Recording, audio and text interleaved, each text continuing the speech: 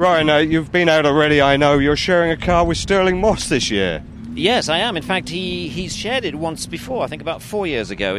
It's my big Jaguar Mark 7, which he always seems to enjoy. In fact, he raced one in period, a steel one. Mine's made of magnesium alloy, which is a bit lighter, but so he knows them quite well. You're becoming quite a regular here. You obviously really enjoy it. I know you're a keen competitor. Yes, no, I've been every year, I think, apart from one.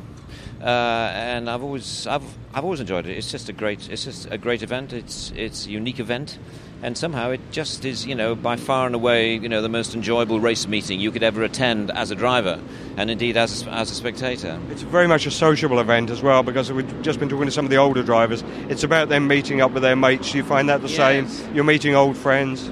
Yeah, I think it's fantastic for older drivers in particular, because I think the career of a racing driver tends to be quite short, and then suddenly you find yourself in your 30s or in your 40s, and people have half forgotten about you, except for a sort of core of motor racing enthusiasts. And sometimes, and even if you make a success in a career or life after and outside motor racing, sometimes it's fantastic to have an event which you can attend where suddenly you are surrounded by a lot of people who remember what you did, who appreciate what you did, and indeed what you can still do, should you so wish. I mean, you may not be as competitive as a 19-year-old, but actually, you're not far off.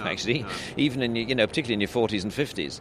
And so it's a fantastic way, I think, for older racing drivers, for ex-racing drivers, to sort of find themselves again in a funny sort of way, and for their unique contribution to be acknowledged. It's interesting to note that many of those racers, once a racer, always a racer, even though they may now be in their 70s or even slightly older in some cases, they're still as determined as ever. Oh yes, and the good thing about Goodwood is that the motor racing here is real motor racing. These are not parade laps, as they say. These are people who are intending to go faster than the car in front, and that's absolutely the way it should be. At the same time, we try and encourage moderation.